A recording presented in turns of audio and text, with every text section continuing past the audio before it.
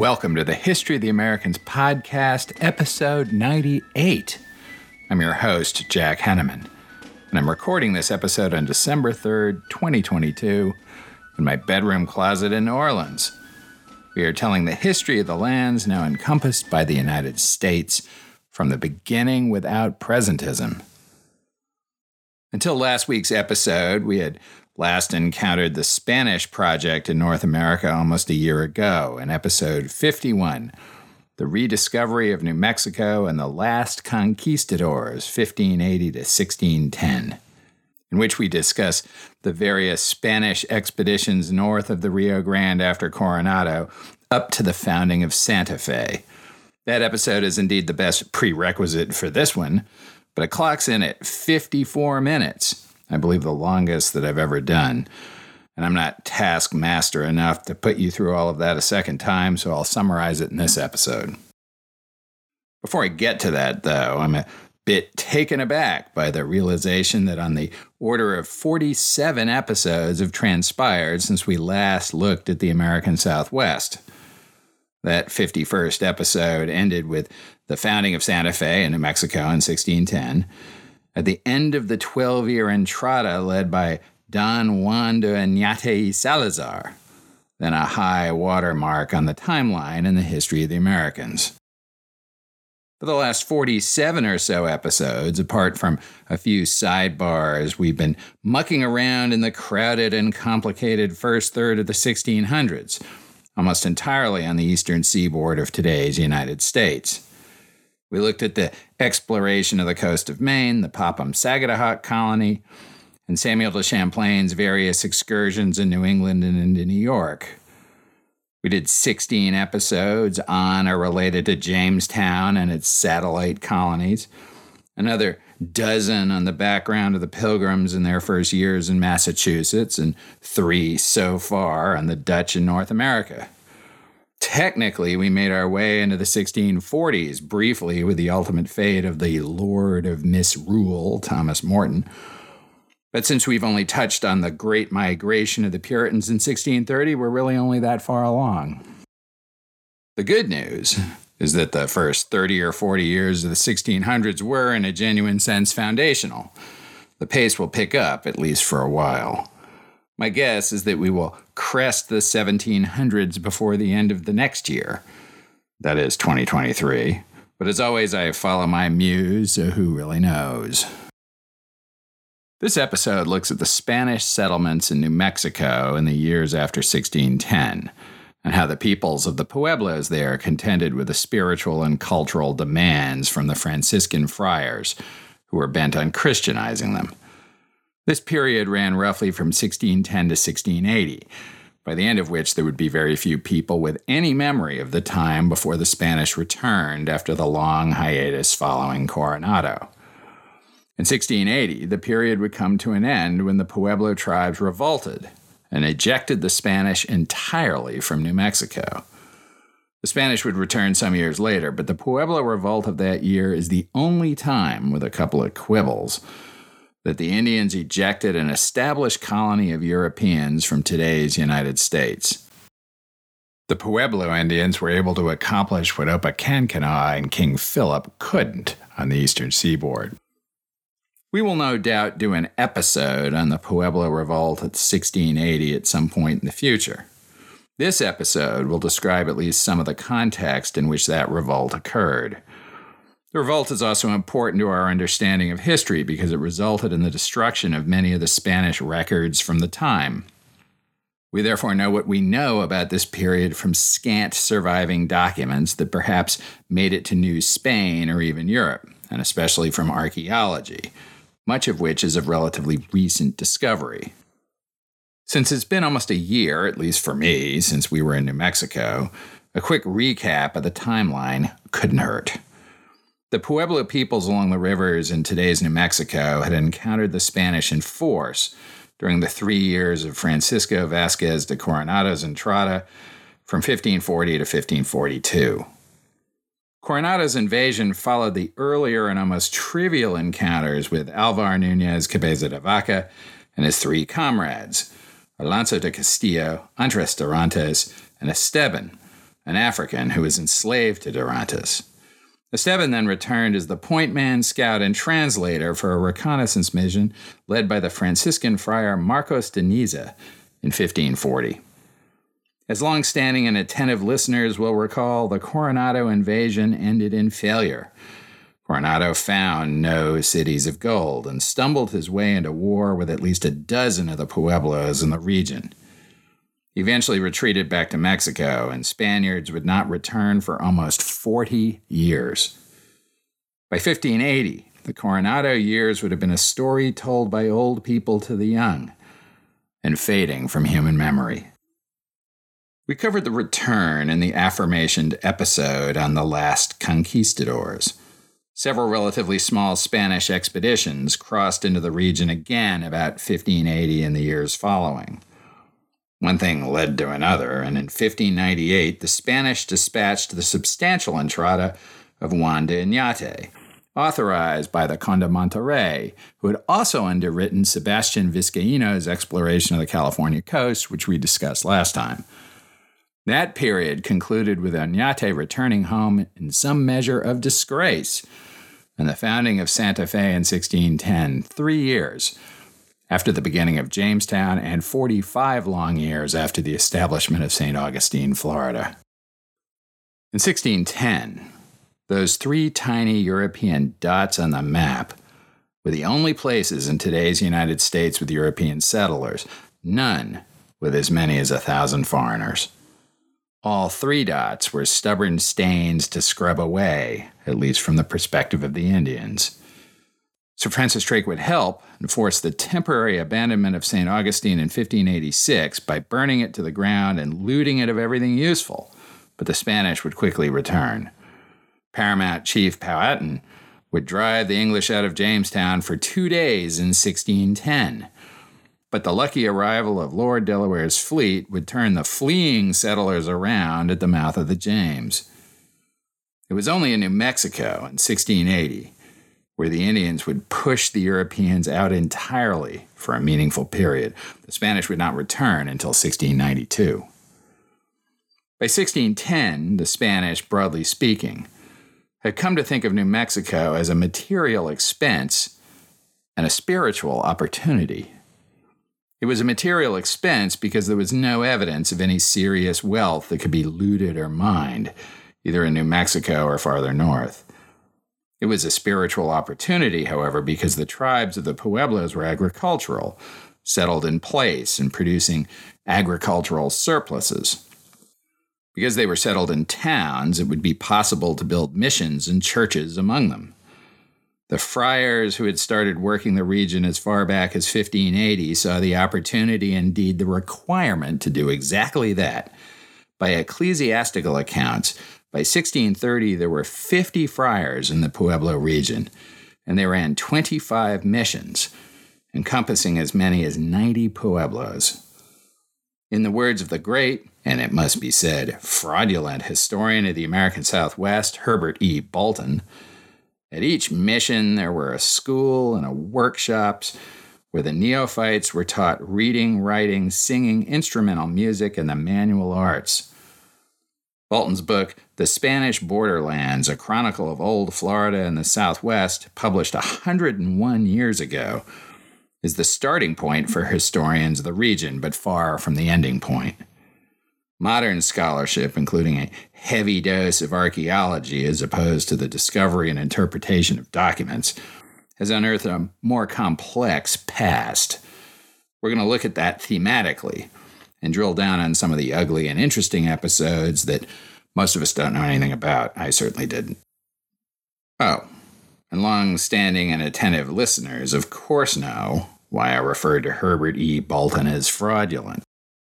We covered all of that also in December 2021 in an episode called Novo, Albion, and Drake's Legacy. It was Bolton who was behind that fake plate of brass. And it was Bolton who suppressed Zelia Nuttall's credible challenge to the theory that Drake's Fair and Good Bay was in California. None of that, however, is to deny Bolton his due as one of the path-breaking historians of the American Southwest. Anyway, back to Pueblo country in the years following the founding of Santa Fe. The missions needed converts, both because it was their purpose and because they needed faithful to do the work of building and maintaining churches and schools and so forth. Parallel with the friars and their missions, the Spanish imposed a civil government with a governor and staff and brought colonists to the region. These two Spanish hierarchies, ecclesiastical and civil, could not help but be in competition with each other for Indian labor and loyalty, which was both confusing and annoying for the settled Indians in the region. The Indians of the region were no more unified.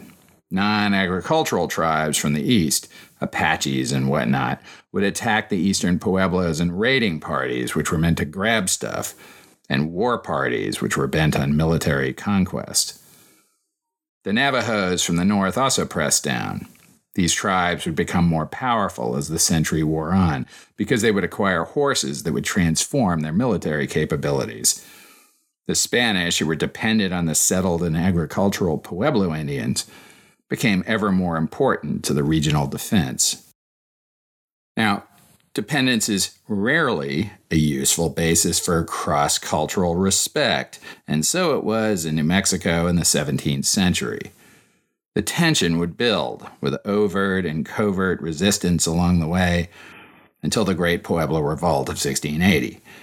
Because there's so much less accessible historical narrative than in, say, Virginia or Massachusetts or New France during the same period, there are very few of the super detailed stories that have been the stock and trade of this podcast. It's important, though, that we cover this period because it was then and is now an important part of the history of the peoples who live in today's United States. And indeed, I've been able to come up with some ugly stories anyway. To set us up, let's turn to another eminent historian of the American Southwest, John Kessel of the University of New Mexico. In his book, Pueblos, Spaniards, and the Kingdom of New Mexico, published in 2008, Kessel introduced the Franciscans beautifully. Quote, "Poverty suited the Franciscans. Members of the Mendicant Order of the Friars Minor, founded in 13th century Europe by St. Francis of Assisi. Franciscan missionaries throughout Spain's empire received subsidies from the royal treasury. Although Franciscans had accompanied earlier entradas, the friars who came with Oñate saw the world of the Pueblo Indians as a clean slate. Sharing the medieval worldview of the first Franciscans who appeared among the teeming populations of central New Spain in the 1520s, they would do battle with the devil and win the hearts of the native people.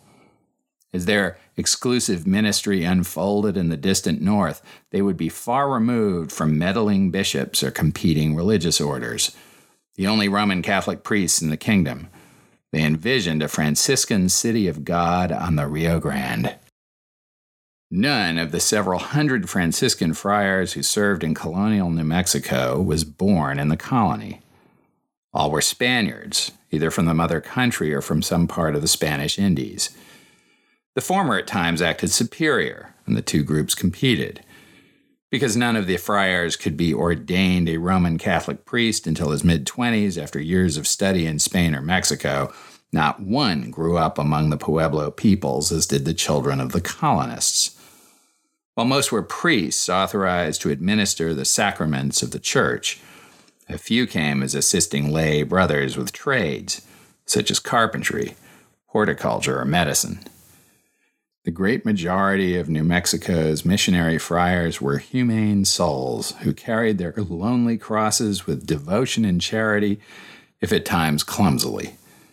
Some struggled to establish any rapport with their Pueblo congregations, while others relied on their charisma or ingenuity to endear themselves to the native people. A few proved woefully deviant, sexually or physically abusing their charges. A missionary's effectiveness depended more on his persuasive personality, creativity, and willingness to learn from his neophytes than on formal knowledge of Christian doctrine. Collectively, the friars' insistence that New Mexico existed solely to save Pueblo souls clashed with the Spanish governors and colonists who vied for Pueblo labor, land, and loyalty. As a result, the Pueblo peoples received notoriously mixed messages. Back to me. By the late 1620s, the growing cadre of padres, as it were, was led by Fray Alonso de Benavides, whose writings provide much of the surviving narrative for the period.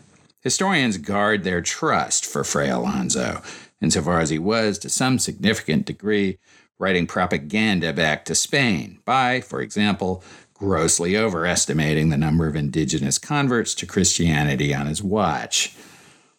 Presumably, he was both promoting his own accomplishments and making the case for more financial support and friars for the region. That said, Fray Alonso's descriptions of the cultural and social practices of the Pueblo Indians are for the most part credible, in part because they are transparently disapproving. Fray Alonso's narratives are also, to some degree, internally inconsistent. He claims great success in conversion and practice, and at the same time recounts the martyring of his own friars, including in various gruesome ways. In Kessel's account, quote, "At the Zuni Pueblo of Hawica, however, on a Sunday in February 1632, Benavides reported when their impatient young missionary called the converted and baptized Indians to Mass, they all rose in rebellion and attacked him in a body, smashing his head with their clubs in order to prevent him from preaching the word of God to them any longer, and they inflicted many cruelties on him."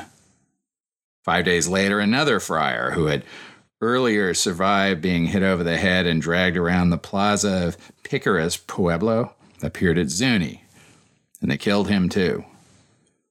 Another older, more mature Franciscan, who with several companions had volunteered for service in the Hopi Mesas, a rugged 250 miles west of Santa Fe, also died a martyr. According to Benavides, this friar learned enough of the Hopi language to impress and convert many of the natives. Challenged to a test by hostile Hopi headmen at the Pueblo of Awatovi, the friar was reported to have cured a Hopi boy blind since birth. Here Benavides alluded to the gospel precedent of faith healing the blind, thereby winning over the crowd and exasperating the native priests.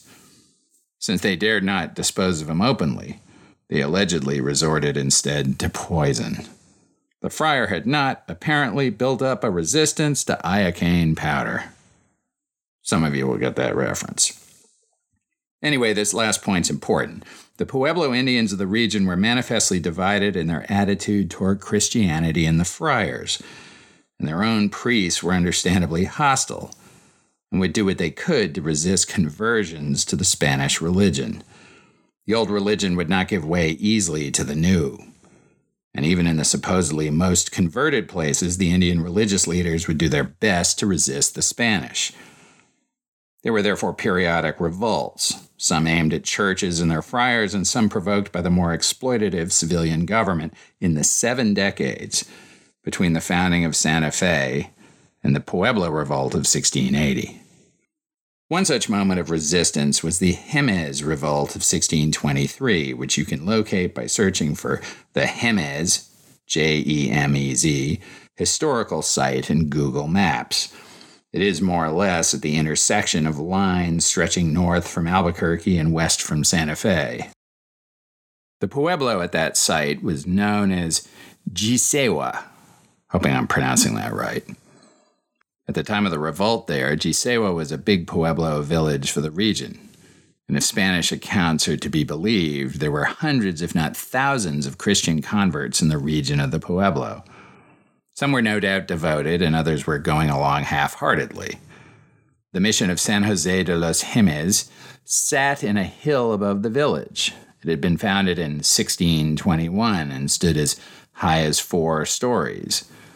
It included a church, sacristy, kitchen, storerooms, animal pens, and perhaps a smithy. Matthew Barber, writing for the Jemez Historical Site, characterized it as one of the biggest and most elaborate Franciscan missions built in New Mexico. Its walls enclosed an interior space of 335 square meters. The exterior walls were almost 40 feet high, and at the base they were more than 6 feet thick. In the back of the church, there was a 3-story octagonal bell tower rising to 50 feet above the church floor. There were brilliantly colored murals painted in red, yellow, blue, green, and white. There were European designs, checkerboard patterns and fleur-de-lis, and Indian, including the pictures of native plants and wild game. It would only survive 2 years. Now let's go to Barber's account, quote, "Exactly what caused the Jemez to revolt in 1623 is unknown. Local lore of the Jemez people tells of Fray Geronimo de Zarate Salmeron requiring the Jemez of the surrounding villages to attend Sunday Mass at Gisewa. This included the large farming center known as Amaxumqua, or Old Anthill Place, atop Virgin Mesa. The people of Amaxumqua did as instructed, utilizing hiking sticks to make the steep descent into the valley. Upon reaching the church, they discarded the sticks and entered. The priest saw this as a sign of submission before God and allowed the pile to build as a means of demonstrating the sway he had over his flock. Weeks passed, and the pile grew. When the moment was right, the Jemez set the pile of walking sticks on fire, and the mission burned. Back to me.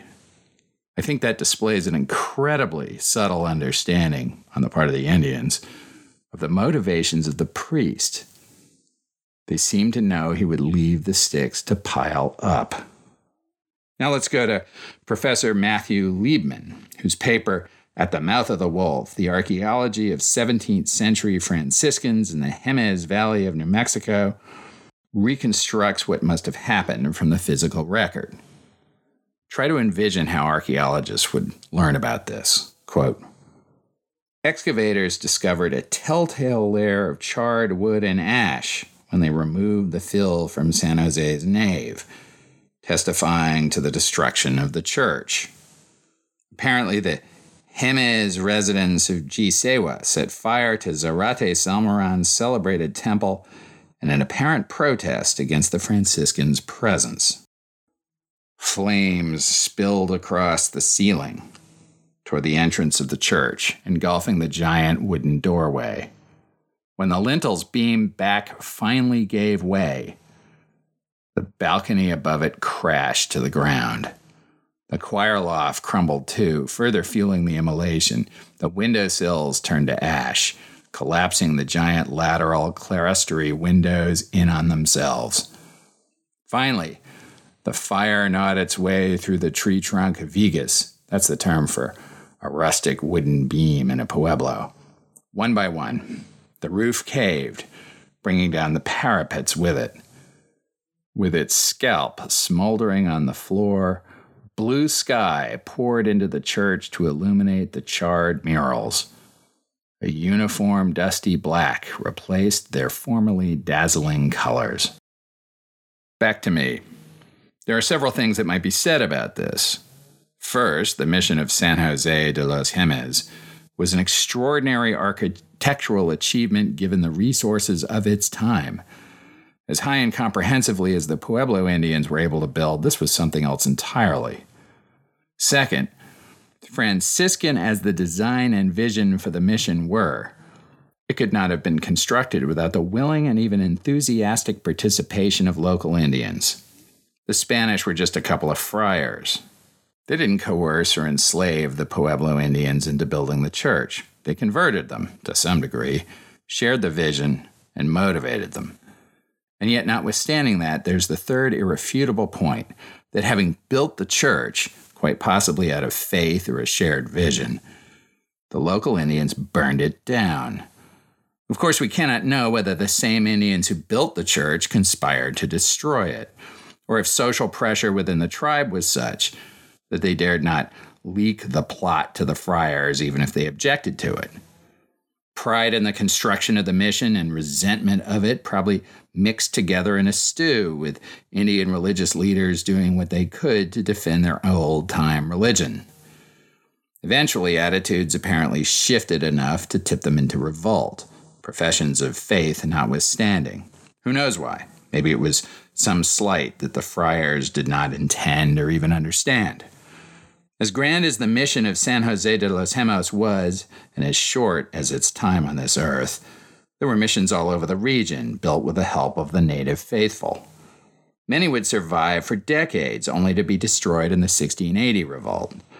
The easternmost outpost of the Pueblo country on the Picos River is a leading example. There, the able young friar Andres Juarez, a former musketeer who had given up soldiering for God, came to the Pueblo in 1622. The locals had been building a huge series of buildings since 1450, before Columbus. Also there, a previous friar had, possibly out of zeal, cracked down on local religious practices. Now let's go to John Kessel's description. Quote, "The people of Picos guarded the natural route of trade and war between the agricultural Pueblo Indians of the Rio Grande Valley and the buffalo-hunting nomads of the Great Plains. Although it was not a center of cultural innovation like Chaco Canyon or Mesa Verde, the fortress Pueblo of Picos nevertheless dominated the frontier between two worlds. As gatekeepers, the Pueblo's occupants profited from the export of crop surpluses, turquoise, as well as the import of buffalo hides, tanned skins, dried meat, flint knives and scrapers, bow wood, and human captives. Among the most exposed of Pueblo peoples, they had also suffered fearsome attacks from the plains in times of famine and war. Both commerce and war drew Spaniards.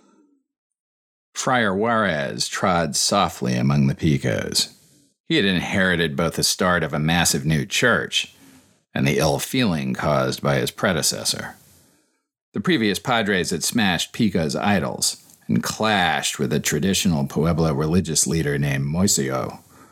Several foot-tall human figurines, unearthed by archaeologists in the 20th century, had been carefully pieced back together by Picos residents and hidden as sacred relics. A milder sort who immediately began learning words in their Toa language, Juarez swept the reluctant community up in his vision, vigorously renewing the ambitious building project. Back to me. The permanent church Juarez would build would be huge. To be fair, fire codes weren't as stringent in 1622, so the mud brick church was capable of holding the 2,000 residents of the Pueblo, and even the Plains Apaches who would come in the fall to trade and socialize. Construction took 3 years, and in Kessel's words, there was little need of coercion. For 3 years, weather permitting, the Picos Church construction site was the best show in the colony. A combination of volunteer Indian labor and new Spanish technology made for a remarkable structure. Yoked oxen hauled massive 50-foot tree trunks to the site on axles with wheels. Spanish steel in the hands of Indian craftsmen shaped them into beams and decorated them with carvings. And ropes and pulleys elevated the beams into place atop adobe brick walls. The Indians had known how to make sun-dried bricks, but they'd not learned to make them a standard size. The Spanish built molds of 20 by 9 by 3 inches, and eventually Indian workers would shape and dry 300,000 uniform bricks. The final building would be 150 feet long, supported by buttresses, and there would be a structure resembling a Pueblo kiva, a ceremonial room, to blur the transition to the European god. Kessel says it was the grandest building north of New Spain. The aforementioned Father Benavides, who'd often exaggerated, described it as a very magnificent church of unique architecture and beauty, capable of holding the entire population of the Pueblo. For the longest time, this was thought to be one of his exaggerations. The grand old church at Picos would be destroyed in the Pueblo Revolt of 1680, and a much smaller church was built over its foundation in the 18th century. As the soil piled up over the centuries, all traces of the old church disappeared. It was only in 1967, when a National Park Service archaeologist uncovered the old foundation and the surrounding artifacts, that Benavides, who had so often blown smoke, was found to have been telling the truth in this case. These are but glimpses of a uniquely American society, Pueblo and ecclesiastical, that lived in New Mexico for 70 years before it would be entirely reset by the Pueblo Revolt. The relationship between the Europeans and the indigenous peoples in this context was very different from the English Protestant engagement with Algonquin and Iroquoian tribes in Virginia and New England, and even between the Spanish and the Indians in Florida. The long 70 years was punctuated by occasional uprisings. Those we know about include the Jemez Revolt in 1623, and there were local killings and arson from time to time, and other poorly documented local revolts at various points.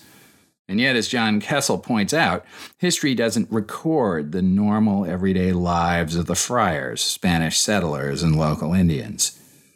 Here's how he put it, a passage that will be familiar to those of you who recently listened to episode 51. During the 17th century, as Pueblo Indians and Spaniards contended and compromised in a marginal environment, Spanish colonialism did not produce unrelieved tragedy. Abuses occurred, to be sure, from rapes, murders, and dispossessions to minor swindles. And because Spaniards ruled, they were more likely to go unpunished.